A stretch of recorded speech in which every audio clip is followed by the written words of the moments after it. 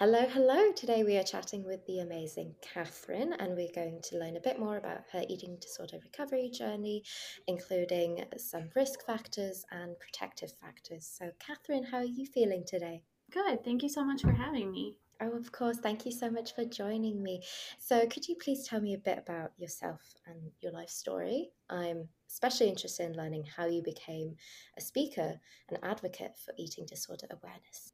Yeah, so I am an occupational therapist in my current day to day life.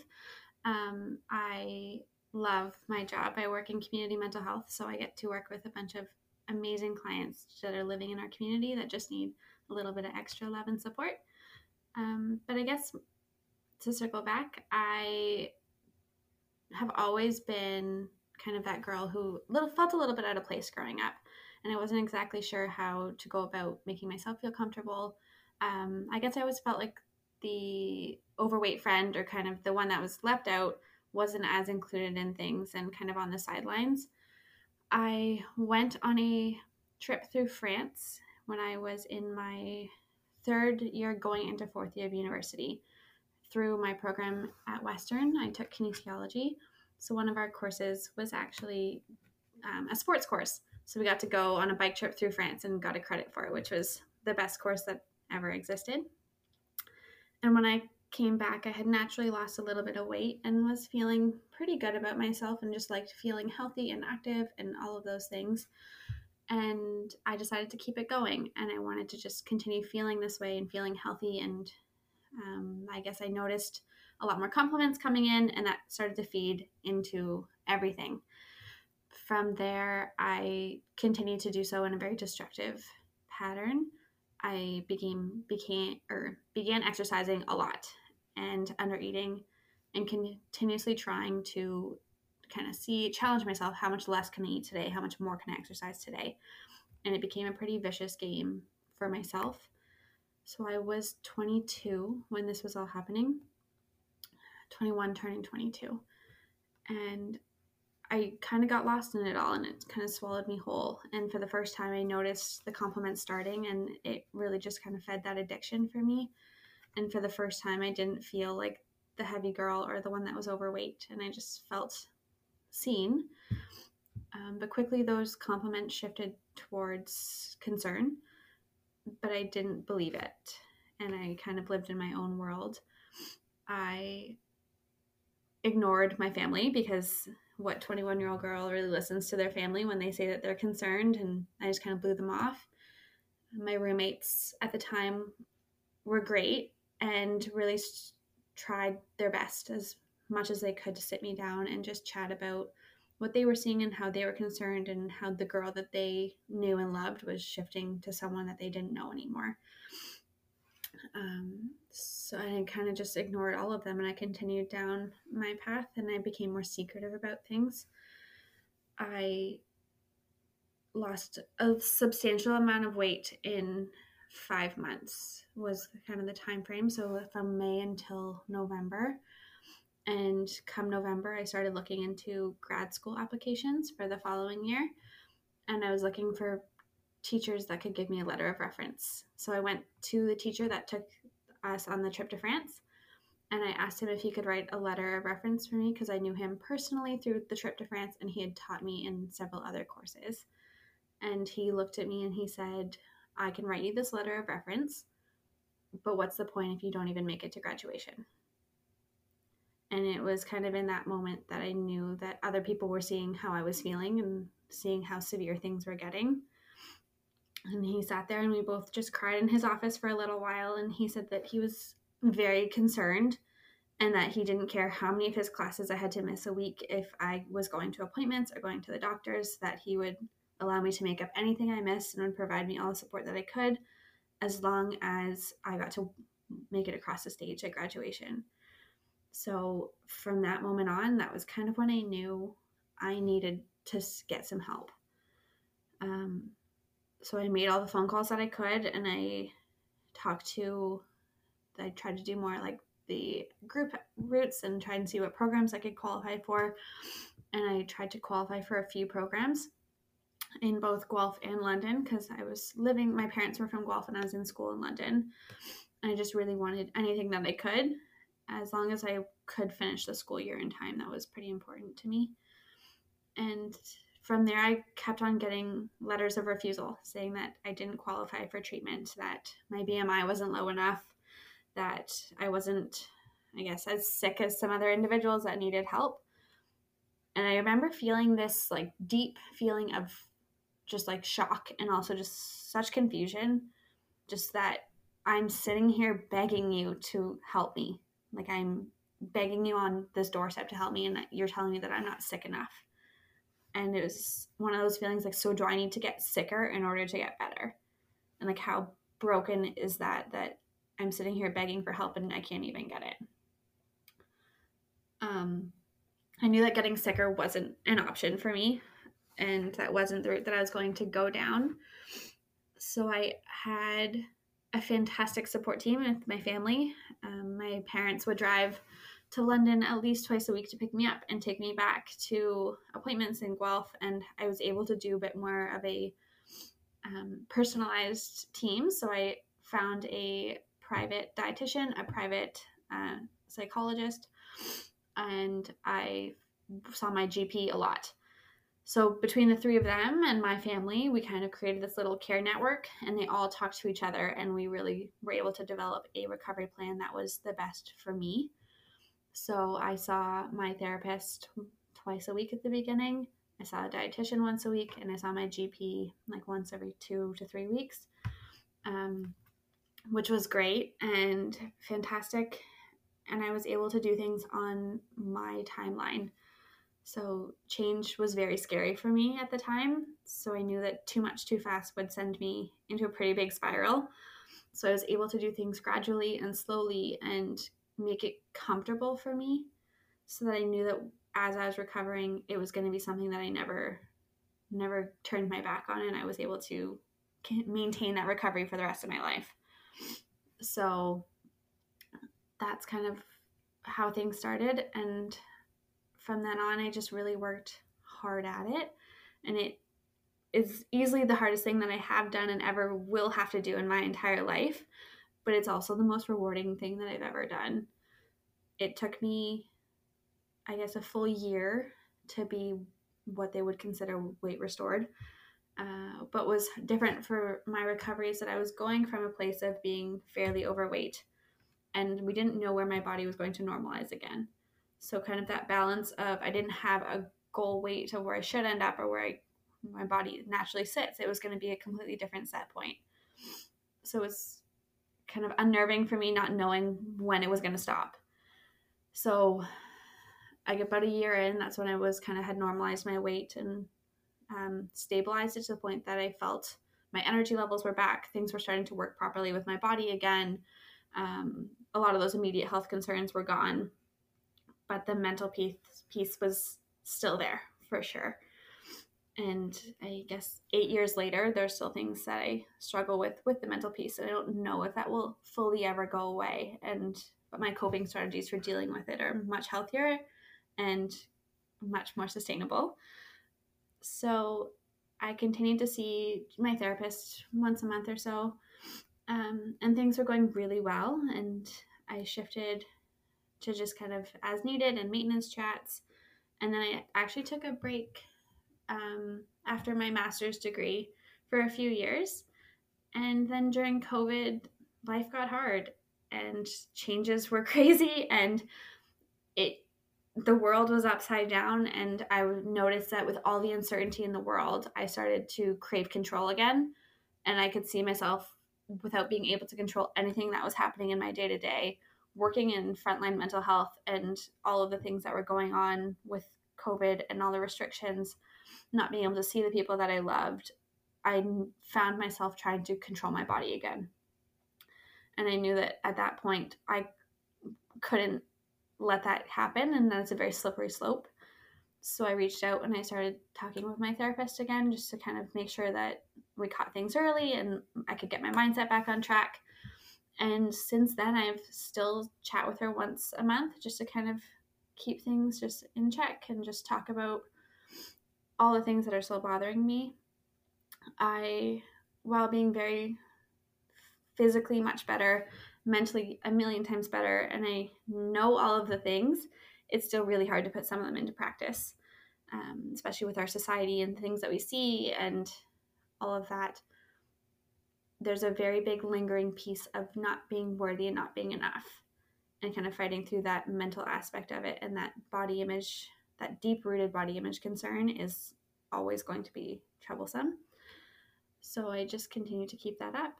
And I last year was approached by one of my old classmates who was running a youth group, and she was giving a talk. One of the topics for the week was eating disorders, and she had reached out and said, hey, like, I don't know how comfortable you are with any of this, but I don't have the skill set or the knowledge to feel ready or right to be presenting on this. So I was wondering if you would be able to kind of just share some words of wisdom. Like, you don't have to explain your story, but you just have a bit more knowledge than I do.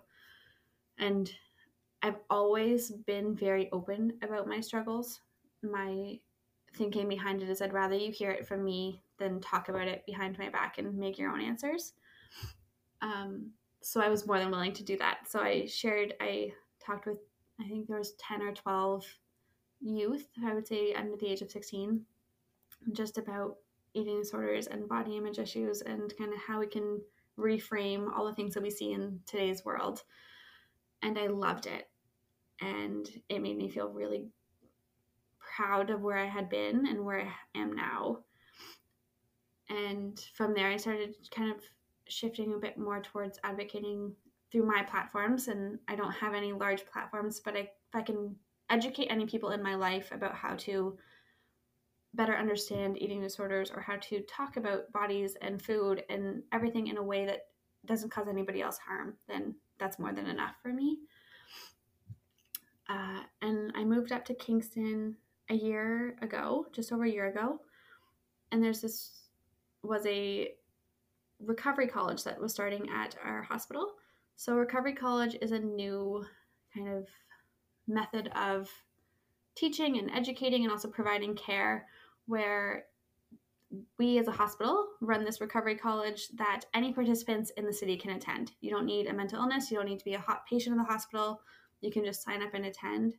And they're all courses or information sessions or workshops on different mental health and well-being issues. So some of them are like watercolors to manage your stress, or mental health CPR, how to deal with someone in a crisis.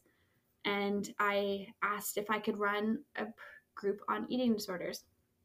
So I ran a one-day seminar, or it was like an hour and a half, but it was just the one time in the semester, and we called it education. So it was all about eating disorder education. And from there, we decided to run it again the next semester because we had a good turnout and people just seemed interested and really willing to learn. So we ran it again this semester. And then next semester, we're running a 4-week course called Body Talk. So we're going to be shifting about how to talk about our food and our bodies and everything in a way that's more body neutral, and how to look at ourselves as wonderful human beings for who we are on the inside and the outside, and not feed into the diet culture world of today, but also how to shift those conversations with our kids and our loved ones and kind of really incorporate that into the world. I love that. I love like the education thing. Is it like education, like ed? Yeah. That's amazing. We like puns. That's awesome. So circling back a bit to that early beginnings in your life, could you please tell me a bit more about that? Could you please tell me a bit generally about your childhood, or perhaps if you'd like, why you felt out of place? Yeah, by all standard means, I had a great childhood. I came from an amazing family, and the home was filled with nothing but love at all times. And my family and I are still extremely close, all of us. But I think in school, I always felt like I had to try really hard to fit in. Um, I was always kind of the middle of the pack. So I wasn't the smartest, but I was smart. So I always was trying really hard to do better. Or I wasn't the best at sports, but I was good. So I had to really work hard to play well. And I think when it came to myself fitting in my body, I never felt pretty, I guess, by those standards. I felt very overweight and kind of uncomfortable in my own skin, and just noticed more. Like sometimes I'd be like the last person to be picked for things, or I wouldn't get invited to certain events or sleepovers, or I wasn't getting any attention from, I mean, boys in high school, as silly as it seems. But I just noticed more I was never the front runner for a lot of things. And I was always that girl who had friends in every friend group, but kind of felt like the odd man out in every friend group. Absolutely. And I wonder if a lot of that ties back to the sense of perfection that Ed, the eating disorder, needs. Oh, What do you absolutely. think? Yeah. Absolutely. I fully can pinpoint, I mean, through a lot of conversations with people, but my eating disorder was purely based on my need for control and my need to feel like I was enough. And because I noticed it would always get really bad when the world was breaking outside of me, but it was the one thing that I could control was how much I ate and how much I exercised. I was just like grasping onto that need to control anything. And if I could control my body, at least made me feel a little bit like I was in control. When looking back on it, there was zero part of me that had any control in that situation, and that my eating disorder had all of the control in the world. But it was just the way that I could cope with things. Absolutely. It's the paradox of control, the illusion of control for sure. When you were young, though, and you said, perfect childhood, like from family side, in school, though, always felt like the odd one out. During that time as well, did you have a perception of your body or a body image as well? Yeah, I do. I remember my first diet by those means and those words would have been in like grade 5. I remember stealing or borrowing. My one friend's mom was on a Weight Watchers diet, so we photocopied her book. And I remember trying to follow like a Weight Watchers diet in grade 5 when you're like a child, and there's no way you should even be trying to shift your body in the slightest. Your body's still growing and developing, and your hormones are growing and changing. And but I remember never liking how I looked, and I don't have a memory of ever liking my body.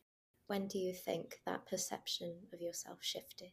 I don't know if I ever had a good perception of my body. I don't think I ever really felt good. I don't have a conscious memory of it. I think that I kind of grew up as a fairly negative person when it came to myself and my body, and I tried to ignore it and push it away, but I think it was always there. And I think I would say probably from the time that I had the ability to make a decision and wasn't just a beautifully naive child and not caring about what other people think, I don't think there was a time where I felt really great about my own self. Yeah, and I love how it's really that societal stigma that pushes us from being that, having that naive, positive perception of ourselves to then being filled with guilt and internalized shame and all that. But what were some of the challenges more explicitly that you faced because of Ed? I was kind of an anomaly in terms of the normality of the timeline for eating disorders for girls. I developed mine fairly late in the game. While I think there's a lot of things that precursed in how I was feeling emotionally throughout my like late childhood and teen years, I didn't actually get sick until I was in my 20s. So I had a lot more um, big picture things that got affected. So I had a partner at the time, and he was incredible, but he was a 21-year-old boy who was thrown into supporting someone with an eating disorder, which was impossible. And I think that he deserves all the credit in the world, but I can't imagine how that felt for him in the moment. I know it took a big toll on things. My roommates and I really struggled because there was such a need for control of my own body, my own food, and it shifted from you're never eating and it's really hard for us to watch, and then like now look at like you're always eating in the kitchen and like things are really stressful for you. Like you can't come out socially with us, and I couldn't participate in a lot of things that normal college and university students do in my 4th year. I couldn't go out for dinner with my friends or go out for drinks with my friends because I couldn't give up the control of needing to do my own thing. And being in a social situation like that really stressed me out because not only was I never going to eat at a restaurant, but I knew that everybody else was looking at me like, one, she's not eating, look at how sick she looks. All of those thoughts kind of weighed on me really heavily, and that really affected my friendships. um, Somehow through it all, my schooling maintained pretty well. I was able to really focus on just making sure I went to class, and that's all that mattered to me, was just finishing the year at that point, because I knew that I was eventually going to get through it all and I would love to just move forward. So I was just focusing on going to school and recovering. So I missed out on a lot of like really awesome life experiences. And I think that's what my eating disorder took from me the most, was those the little experiences that may have just seemed little at the time, but they're really what life is about. Like spontaneously stopping and going for ice cream after a hike with someone, or just being able to like pop over and grab dinner, or go hang out and have a glass of wine with your friends, or sit with your parents and like have a drink on the patio, and all of those little things in life that we take for granted. They were robbed of me for many years. Exactly. I remember someone else who I spoke with, they said that eating disorders really rob them of their life. Yeah. If you're comfortable, because I can only imagine how emotionally it was. What your professor said, professor who you went to France with as Mhm. well, how would you say your eating disorder then, especially at that peak, made you feel? And again, feel free to let me know as little or as much as you'd like with this Mhm. one. I think I was constantly trying to make my body smaller in order to feel something, but it just kept on making me feel emptier inside. And I was exhausted at all times of the day because I was waking up and working out for hours and hours on end. Yeah, I felt really empty inside, and I felt physically I was not feeling great. I was tired all the time. I felt just constantly exhausted because I was waking up and I was pushing myself physically to the limits, but also I had no nutrients to feed me cognitively. So everything just took so much more effort. I couldn't think straight, and it just became really mentally and physically and emotionally draining, to the point at the end of the day, sometimes my boyfriend at the time would have to carry me up the flight of stairs because I just physically couldn't do it. And so I just remember constantly striving to get smaller to feel bigger, and I couldn't. Nothing was ever going to be enough in order to make me feel something. And I kept on thinking that I would just like myself more if I was 5 pounds lighter, or I would like myself more if I just proved to myself that I could do an extra 20 minutes of exercise. But I never ended up liking myself more. So it was a vicious game that I was playing. Yeah, what you were describing reminded me of how I was feeling about like if I took up less space, Mm-hmm. then I'd feel better. But like you were saying, it never worked that way. And I know you said that again, your boyfriend was there for you, your roommates, parents, and so on, and that dream team that you were describing. But what were some of the other strategies that perhaps you used to overcome the challenges and the feelings that you described? I really do think that one of the main reasons why my recovery was successful is that I was able to be a very active part in my recovery plan. I got to do things on a timeline that, even if it was the slowest timeline in the world, it was still the one that we were going to be using because it was the one that I felt comfortable with. So if that was increasing my food by even like 25 calories one week, and that was all I felt comfortable with, that was okay. So that level of comfort for me, just, and that shifting control into my hands so that I can help like control how I recover, made it very sustainable for me. And I never had to fully give anything up. I knew that if I fully gave up exercising, I would probably have not recovered. While there was definitely limitations onto what I was going to do and wasn't going to do, I was able to at least move my body in some way every day and have that outlet of, even if it was just doing yoga one day just to feel like I was stretching, or going for a walk with someone. Didn't have to say no to those things in life, because then recovery was the only thing that I could focus on.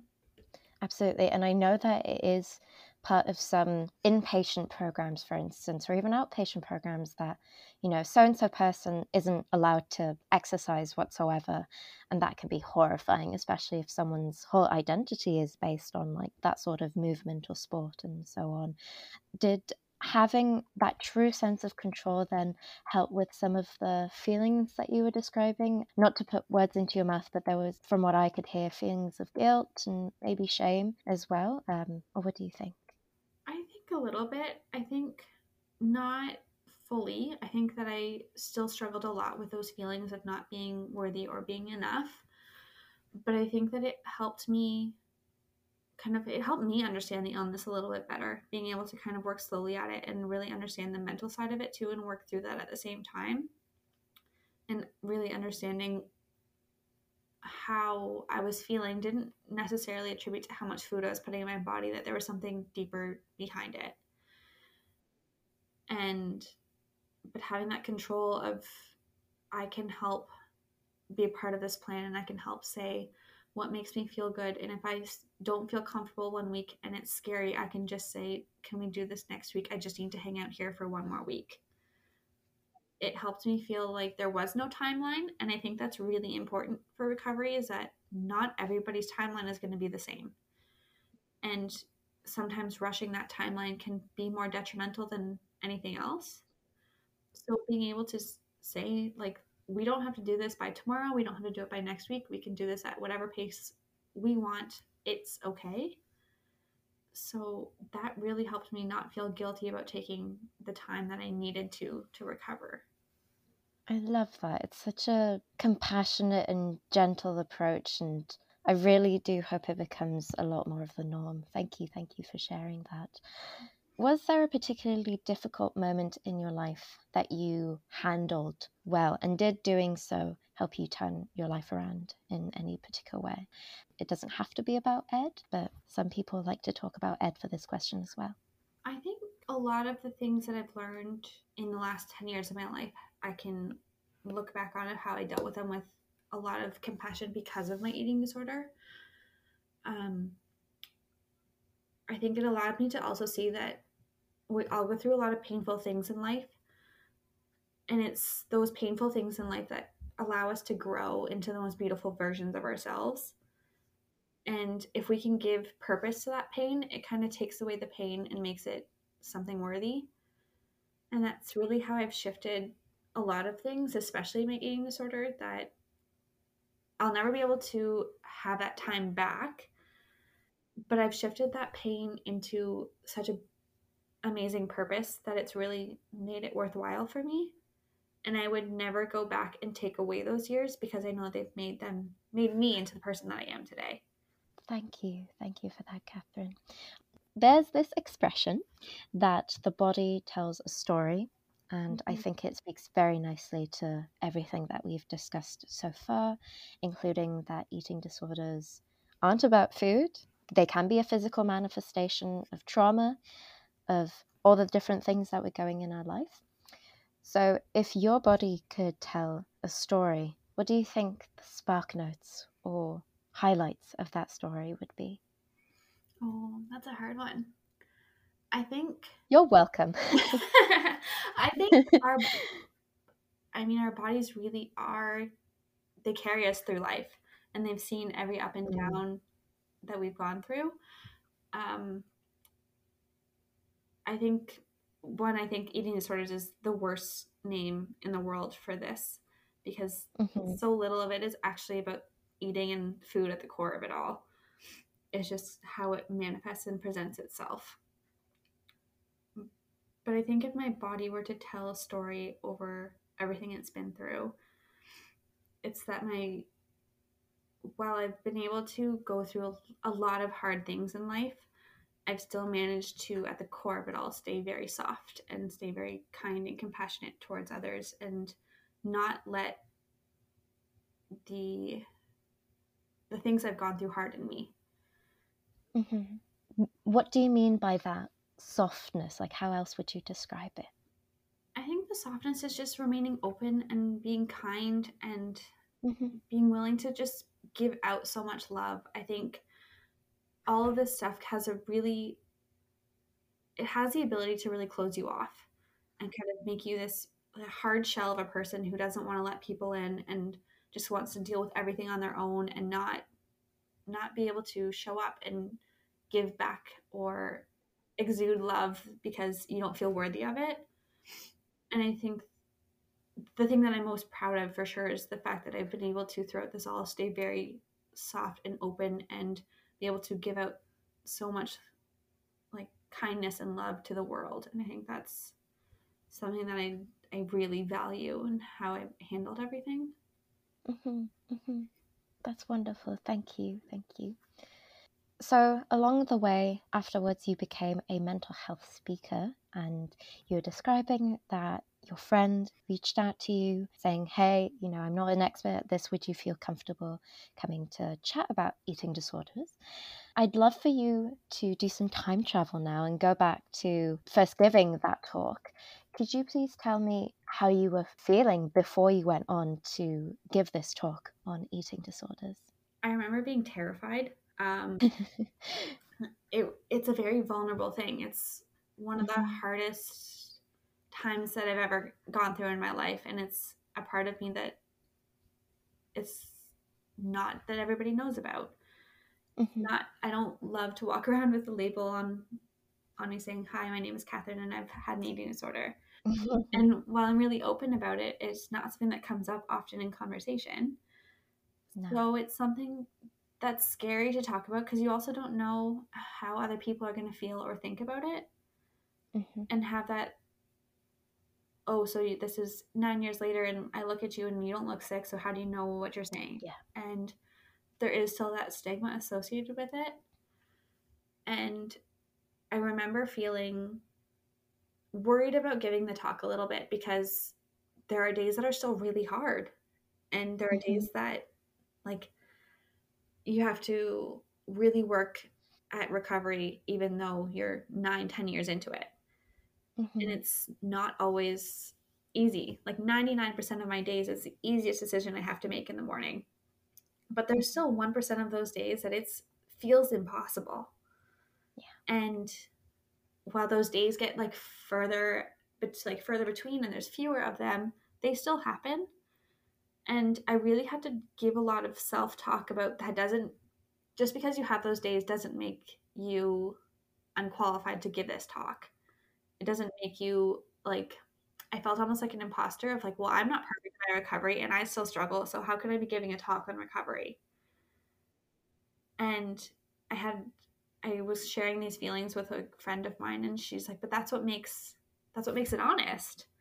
It's there are still days that are hard for you and there are still things that are tricky for you. But it's when people hear that, they know that they're also not alone and that they don't feel like they're perfect in their recovery. And I think that really helped. But yeah, I remember being very nervous at first. Thank you. Yeah, I feel that sense of, oh, I'm such a hypocrite. I'm not perfect yet. I'm not fully recovered yet, whatever that means. And yet I'm here giving a talk to this crowd. Yeah. And knowing so much about the recovery process and about working in mental health and addictions, I have that background knowledge of so much of that information. And I know exactly how I should feel and what I should be doing, but I still struggle sometimes to shift those thoughts. So being able to say we should all just be very neutral about our bodies and our bodies are the least important thing about us and this and that, but knowing that some days I still don't feel that way, having to shift that doesn't make me a liar or a hypocrite. It just means that I'm still struggling some days and I'm still in recovery, and it's more than okay. Yeah. It's just normal, and that's awesome. I Mm-hmm. think shifting that mindset was really important. And what were some of the ideas, thoughts, or feelings that you wanted to convey through your story? I know you said that recovery and the difficulties of recovery and that authenticity was a huge factor, but were there any other main ideas that you wanted to share? I think that we are very undereducated on eating disorders as a society in general, especially in the medical field. Eating disorders are the second leading cause of death next to opioid overdoses. And the fact that you could go up to anybody on the street and chances are they could name you 2 types of eating disorders out of the 8. It's astounding. I really wanted to be able to create an open dialogue of ask questions and have everybody's feelings heard. while also providing some education on eating disorders as a whole for those who don't know. And I really want to break down that barrier of diet culture and how we talk about food in our bodies, and how we're told that we need to look a certain way and eat certain things and do all of these things just to fit the mold of what we're supposed to look like according to somebody in this world who thinks they know all. But we don't, and we shouldn't, and not everybody should have to fit in this mold, and how our bodies don't matter. It's one of the biggest experiments, and the things I do in all of my talks is I ask people to think of the 3 people that they love the most in this world and to list the 5 things that they love the most about them. And then we look at the list, and there's not a single physical attribute on their body, on their list. Absolutely. And if the people that I love the most in this world, I don't love anything about their body the most, then why am I so worried about what my body looks like when the people that love me the most don't care about it? Yeah. And if somebody really cares about what my body looks like or any of that, they probably aren't someone I want in my life anyway. So I think shifting that mindset as a whole and trying to work towards just being more compassionate to ourselves is what I would love to do. Thank you. And I love that experiment. What do you think the impact of that experiment is on your audience, or what do you think the impact of the talk overall has on the audience? I think it's a pretty good reaction from what I've seen so far. It's one of those like, oh, that makes sense. I mean, we don't really think about it that way until we're supposed to or told to. Because when I think of the people that I love the most in this world, like my sister, she's the kindest human. She's always there when I need her. She'll call me just to chat about the most random things, and it always makes me laugh. But I don't think about how she looks when I think about her. I think about the things she is and the wonderful human she is. And realizing how much that matters in my life versus what anybody else's body looks like or what my body looks like can be really, it can take a weight off of us. Yeah, thank you. And do you think you ever have to adapt or tailor how you tell your story? Or is it the same narrative, just perhaps told a bit differently? No, I do think I have to tailor my story. I try not to provide any details that could lead to being triggering.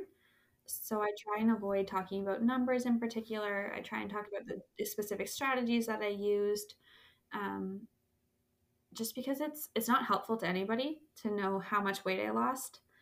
It's also not helpful to anybody to know exactly the strategies that I did to lose the weight. So I try and take that out of my story as much as I can.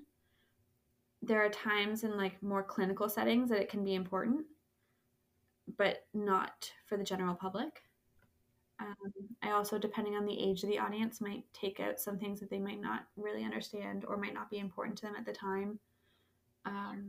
If I'm talking more to like university students or older students, sometimes it is important to talk about the effects it had on my relationships more, because they're at that stage of that's where they're at. So I can try and really tailor it to the age groups that's there and the kind of what they're there for. So I've given some to parents, so I can really shift it to how my parents felt through asking them and what they wish they knew when they were supporting me. I try and give as much tailored information as I can. Yeah, yeah. Oh, and I'm excited to talk about parents afterwards as well, because it's so important to be part of the recovery process. At least I've noticed through my experience. And if we can do some time travel one last time, could you please imagine, say, the last time you gave a talk where you felt particularly proud of how you delivered that talk? And could you please perhaps share what was going through your head, how you were feeling, what you were thinking? My last talk that I did, I saw somebody just sitting in the back that was just more taking notes and was really quiet, and I wasn't really sure kind of if it was disinterest or if it was just kind of being there just to be there. And afterwards, he came up and he said that he has a younger daughter and he just wants to learn all that he can because he wants to be able to support her when she's learning these things through society, and try and have healthy conversations with her and all of these incredible things. And it brought tears to my eyes. That's amazing. And just thinking of like, and he's like, I just want to make sure I'm doing enough. I was like, the fact that you're here and learning and trying to kind of have these healthy conversations from the beginning is more than incredible. Mm-hmm. And that, to me, if that's the only person that I ever affected in all of this, then it's already worth it. That's so wonderful. And again, this might also be a tricky question, but as advocates, we often give our talks over and over again. Mm-hmm. But like you were describing with this experience, you might have one person have that sort of reaction and it'll really make you feel a certain way. So even nowadays, after presenting your story, after presenting your talk, what are some of the emotions that you have? What are some of the thoughts that you think of? I still get very anxious and nervous to actually tell my story from the beginning. So I've Mm-hmm. noticed I tend to write it down and then read it more as opposed to free kind of spelling it. Mm-hmm. Mostly I want to make sure that all the points that I have in my mind can really be translated into Yeah. conversation. But I still, every time I give it, I feel this great amount of pride Yeah. for being able to have worked through all of that and be standing where I am. And this Mm-hmm. confidence to be able to share my story, which I never would have before, but also this great amount of bravery and self-compassion for going through it all and looking at it in a hindsight perspective. Mm-hmm. Mm-hmm. Thank you. If we can talk a bit more about society now, Mm-hmm. I know we were alluding to this a bit as we chatted, but what do you think are some key misconceptions and myths that people have about eating disorders? Oh, there's so many. People think that there's only two types of eating disorders, that Mm-hmm. there's bulimia and anorexia, when it's so much more compounded and complicated than that. There's Mm-hmm. so many more types that we don't hear about that are actually more prevalent, and but they're not as easy to depict. So we don't see them in Mm-hmm. the media, we don't see them on movies, and we don't see them getting the attention. I think people really only think that you have to be underweight to have an eating disorder, when eating disorders come in every single shape and size and all of the things in between. And that most people that have an eating disorder aren't underweight. And I think that shocks a lot of people. Mm-hmm. Um, Mostly, I think that people really don't have a good understanding about the mental aspect of an eating disorder, because it's called an eating disorder. So it Mm-hmm. can be as simple as you just need to start eating. Mm-hmm. And if I had a quarter for every time somebody told me that I just needed to eat, I think I could retire at the age of 50. So it's definitely so much more than that. Mm-hmm. And we don't Mm-hmm. talk about that nearly enough. Yeah, I'll give you my quarters as well, and then we'd both be able to have a foundation in our names and just retire for the rest of our It lives. would be fantastic. It would be stunning. I fully agree. What do you think is a better way to think about eating disorders? You've alluded to this, but how would you say it more explicitly? I think we need to shift away from a short-term fix. I think our Mm-hmm. medical system, especially, we think about, okay, we just need to get them in and get them fed and then send them home, and not thinking about the sustainability of that. I think we need to shift into really considering it more of a mental health condition first and a physical health condition second. Because if I'm being really Mm-hmm. honest, the physical health part of it, gaining weight was the easy part. The Mm-hmm. all the other things that came along with it were the impossible pieces that took years to work Absolutely. through. I if I all I needed to do was just eat to gain weight and then have been better, I could have done that very quickly and very easily. But Mm-hmm. that's not what it is, and it's not that easy. Mm-hmm. Mm-hmm. And again, I think that just shows how it is such a deep-rooted disorder. It goes back to all those seeds that were planted years ago that you were describing in your childhood as well. So absolutely, it can take time. That's why having that sustainable plan that you were mentioning is so, so important. You were also alluding to this earlier when we were chatting that, if only it was a topic of conversation, if only it was easier to talk about.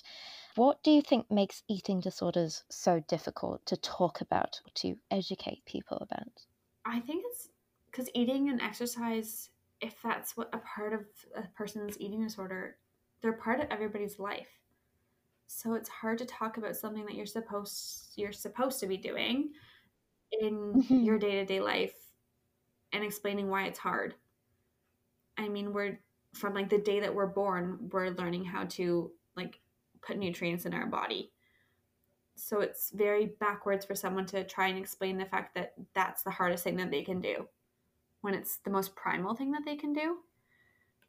And I think they're scary because you don't understand them and you don't see them, and you can't really understand it unless you've been through it. And there's so much shame of not feeling like you're good enough and not feeling like you're worthy, that trying to explain it and feeling like you're a burden because people don't understand, and it's just easier to go through it on your own than it is to ask for help. It's that compounded piece of that eating disorder, that kind of that devil on your shoulder saying, like, why would you tell them that? They're just going to think, like, they're going to think that you're a burden. They don't have time to help you. Yeah. And again, goes back to that not feeling good enough, not feeling worthy enough or deserving of that help. Absolutely. And I know that earlier on you said that, you have that dream team, and you meet with your therapist and your team as needed as well. And you also use self-talk, especially on those tricky days. Are there any other steps that you take to protect yourself from those thoughts from Ed nowadays? Yeah, I think I've learned what protects my peace and how I can really clear my head. I love hiking so much, but I also really like solo hiking more than anything. I love to just be alone Mm. in nature with my thoughts and really be able to kind of center myself again and really kind of work through some of those pieces and just kind of be, I guess, when nobody else is around me and it's just me.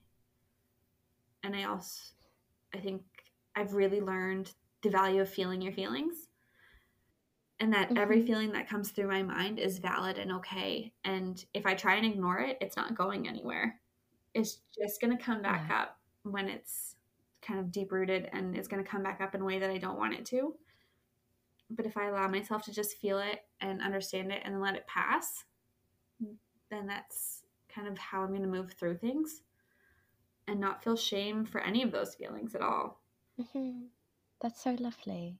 If you're comfortable, could you please tell me a bit more about that solo hiking? And is that a space where you can feel those feelings and digest those thoughts and so on? Or what is it about hiking you're drawn to? Yeah, it is. I think being out in nature is really helpful for me, and that fresh air and just kind of that peaceful feeling about being out in the woods. But it's a place where I don't feel reachable almost. I don't feel like I have people that I'm supposed to be giving anything to in that moment. That I can really just focus on myself and kind of just walking on a trail and knowing that I can put one foot in front of the other and just make my way through. And how that's kind of how I want to get through life is just keep walking on my trail. And it kind of all circles back when I crossed the stage at my graduation. That same professor stopped me on stage and he gave me the biggest hug, and all he whispered in my ear was, "You made it up your mountain." Because we always said that I would make it up the mountain like we did in France when we were biking. So now it's just I can take my steps and just continue making it up whatever mountain I'm facing that day. I love that professor. Me too. He was the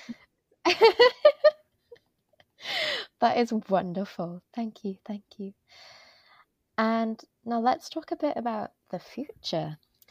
What are your hopes for future eating disorder prevention programs in schools or society overall? It would be my dream if I could work within the school system in some capacity to bring even a course to some of the health, like the health classes there, and just really talk Mm-hmm. about it in an open manner and not have it be this kind of forbidden word that we don't talk about or that we Mm-hmm. don't understand from not only a support standpoint, but from a lived experience standpoint.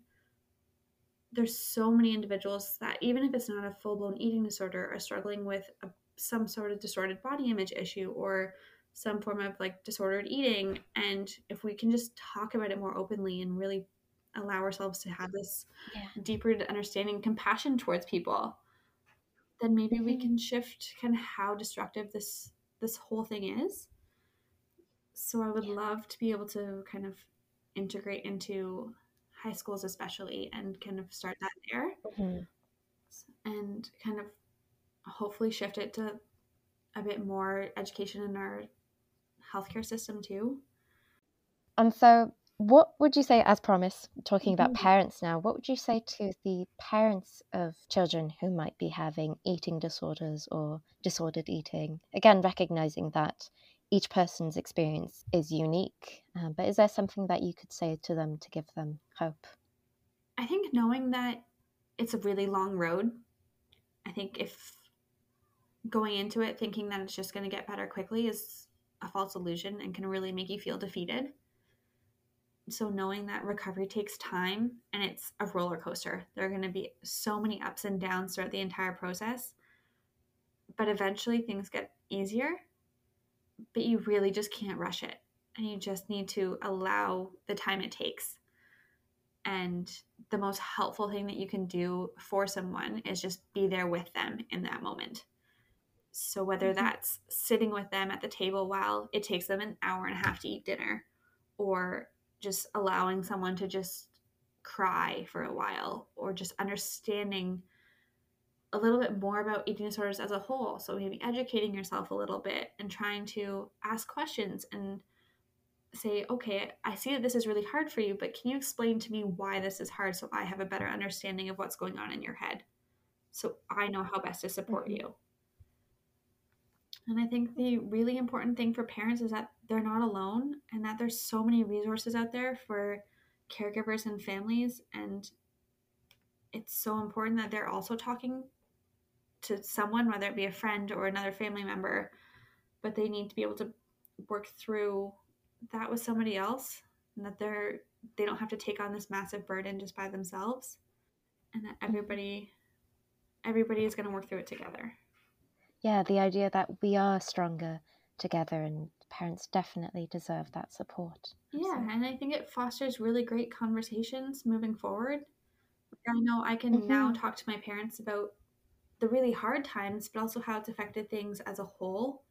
And knowing that I have such a great relationship with my parents that I can sit them down when it's time for my sister and I to have children and say, this is how I would really like for food to be talked about in front of my children and kind of set those boundaries but say it from a way of we've been through this. We just want to create a really healthy model for all like the young ones that are going to be growing up in this world. And they're so Mm-hmm. open-minded to that, and it just makes fostering those conversations so much easier because we were able to have them when things were hard. It's amazing. Thank you. And what would you say to those young ones? What would you say to children, youth who might be experiencing disordered eating or eating disorders? I think that our bodies really are the least interesting thing about us, and there's Yeah. so much more to a person than how we look on the outside.